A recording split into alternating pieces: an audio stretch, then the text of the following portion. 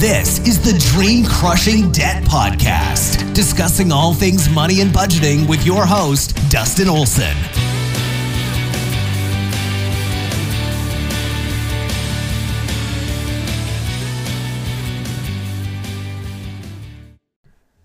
Hey everyone, this is Dustin. Welcome back to another episode here at Dream Crushing Debt. Yesterday, I talked about having lost my job and my greatest relief of when I applied for the unemployment benefit and realizing that the amount that I would get from that was what I've been budgeting all along, month to month. Today, I want to talk a little more about what it feels like to be fired from a job. If you've never have gone through this before, I don't know if there's any way you could reasonably brace yourself, mentally prepare yourself for it. Even though, if you're like me, in one of my jobs, the work-life experience was terrible. And I would have fascinations of quitting one day from there, right? So even though I had probably dreamt about this moment or conversation with management, the day that it actually happened, I don't think I could have mentally prepared myself for it. There's just no way. For me, I showed up to work first thing in the morning, 7:45. The store opened at 8, and this particular day, I walked in with my boss, and to me, it was like every other day. I had zero reason to speculate that something might be going down, right? It was any other day. Got to my desk, started getting things turned on, getting the day going. And 7 minutes later, 10 minutes later, he comes up to my desk and asks if he could talk to me. This is the moment where things become highly unusual. My boss and I didn't quite see eye to eye on a lot of things for couple years anyways. And so when he calls me into his office, I start to immediately think something's up, something's different. This is not him to do this. And at this time of the morning, right, we're within minutes of the rest of the office showing up. But at the time, it was just the two of us there. And go into his office, and he sugarcoats it in so many ways and says, we're going a different direction, and I feel like you would be happier at a different place. So I'm letting you go. I mean, he sugarcoated, but he didn't waste any time diving right on in. And he tried to add further justification and kind of let me know what the next steps would be. And for me, I'm listening to him talk, or maybe I should say I can hear he's talking, but my mind is like, I was thrown a curveball. Like, everything that's going on around me seems so surreal, and my mind is trying so hard to catch up and process and tell me this is real. This is real life. This is not a movie. This is not anything that's fabricated. Like, it's not a dream. This is real. And my mind, it's trying to process as quick as it can. And it was a very short conversation. Very short conversation. And I just sat there with the stony face. I just stared at my boss at the time. And he made a comment that he's like, we think you'll be happier working for a bigger company, something to that effect. And my thought, before I stood up and I shook his hand and walked out of his office, I said, well, you definitely got one thing right. that I wasn't happy. That is for sure. But for you listening, I was not let go because I wasn't happy. I was let go because I refused to break copyright laws and antitrust laws for them. Because I managed their website and things like that, and I just refused to do different things that would infringe on the privacy of brands that we worked with and customers of ours. So I wasn't going to do it. And they tried to ask me more than once to do it in different ways, and every time I just said, nope, that's the same thing. I'm not going to do it. So within a matter of a couple weeks after those conversations, looking back now, it is to no surprise that I was let go, that I refused to do what they asked me to do. And so I walked out of his office, and at this point, things are starting to process inside my mind. All the coworkers are there now, and I've just been asked to leave, right? So I get to say goodbye to people that I had grown fond of. I enjoyed the relationships that I had with them and all that we were able to work on together. And so as they're showing up, I'm getting ready to leave. And that was probably the hardest part. The hardest part was saying goodbye to some coworkers. And in this process, the emotions start to kick in. I didn't realize how hard it would be to leave. More importantly, how hard it would be to say goodbye. As I made it through all of that, I said goodbye to the more important people to me. And I was in my car going back home. And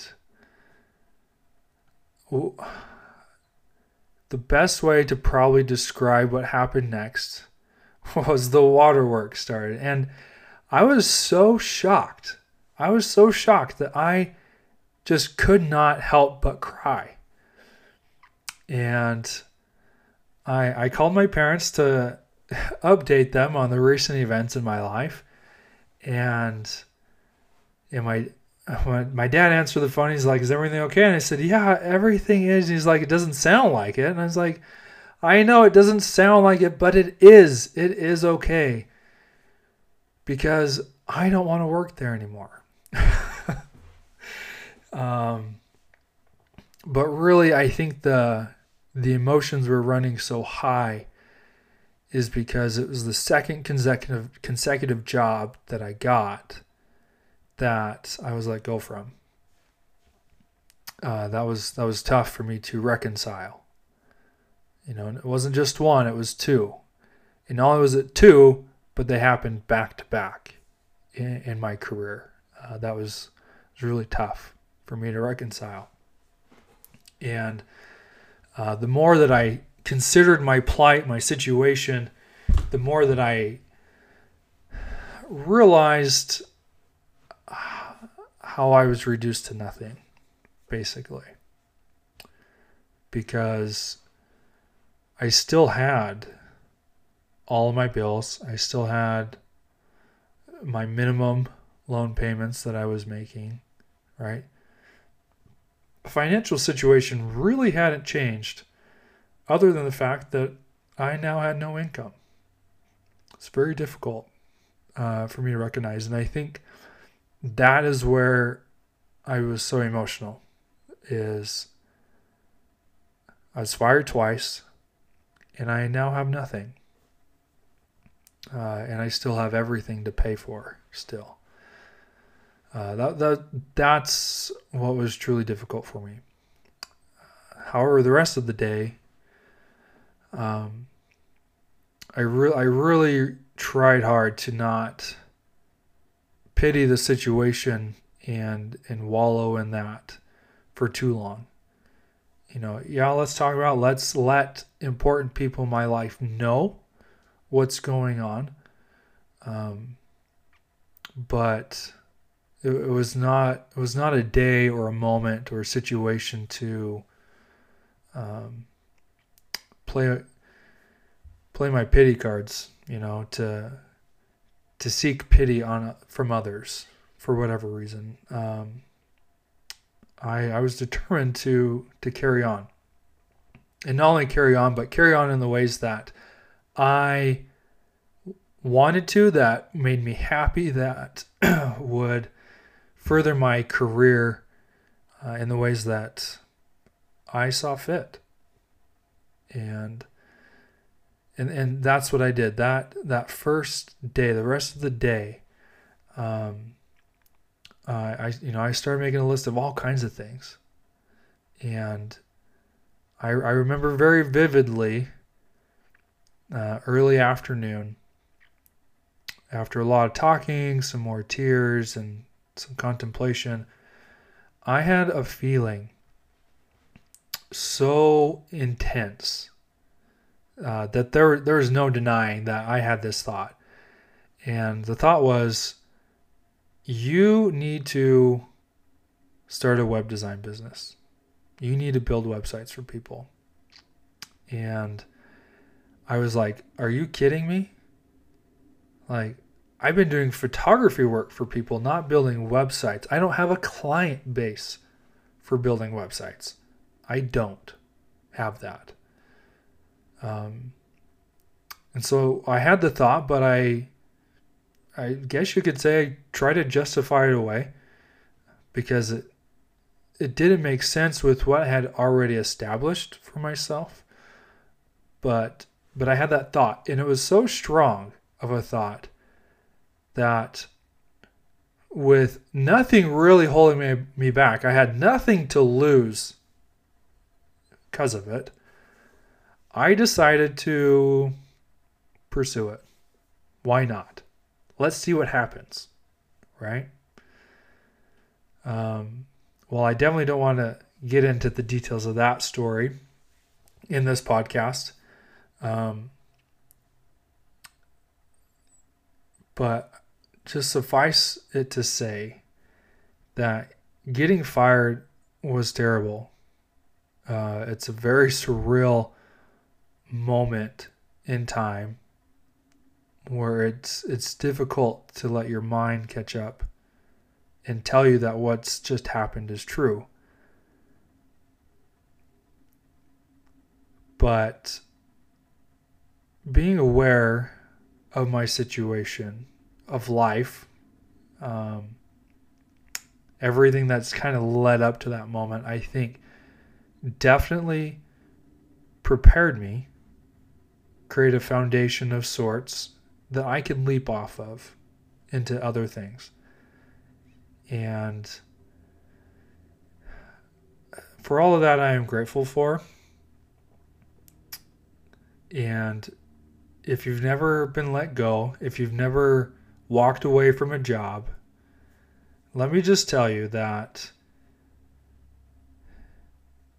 it can be unexpected. It can blindside you. It can make you cry when you probably should be really happy, quite possibly, that you're leaving a job that you didn't like. But if you let it teach you, if you have an open mind, I think you'll quickly realize the many possibilities that still lie in front of you, what you're still capable of doing, so long as you're prepared for it. And more importantly, you have eyes to see the good through the bad. So that's my message for you today. I hope it's possibly been inspiring. It's been encouraging. And if you're going through something similar right now, just know that you're not alone. You have someone here who can relate. So I'm going to sign off, and I'll see you guys in our next episode.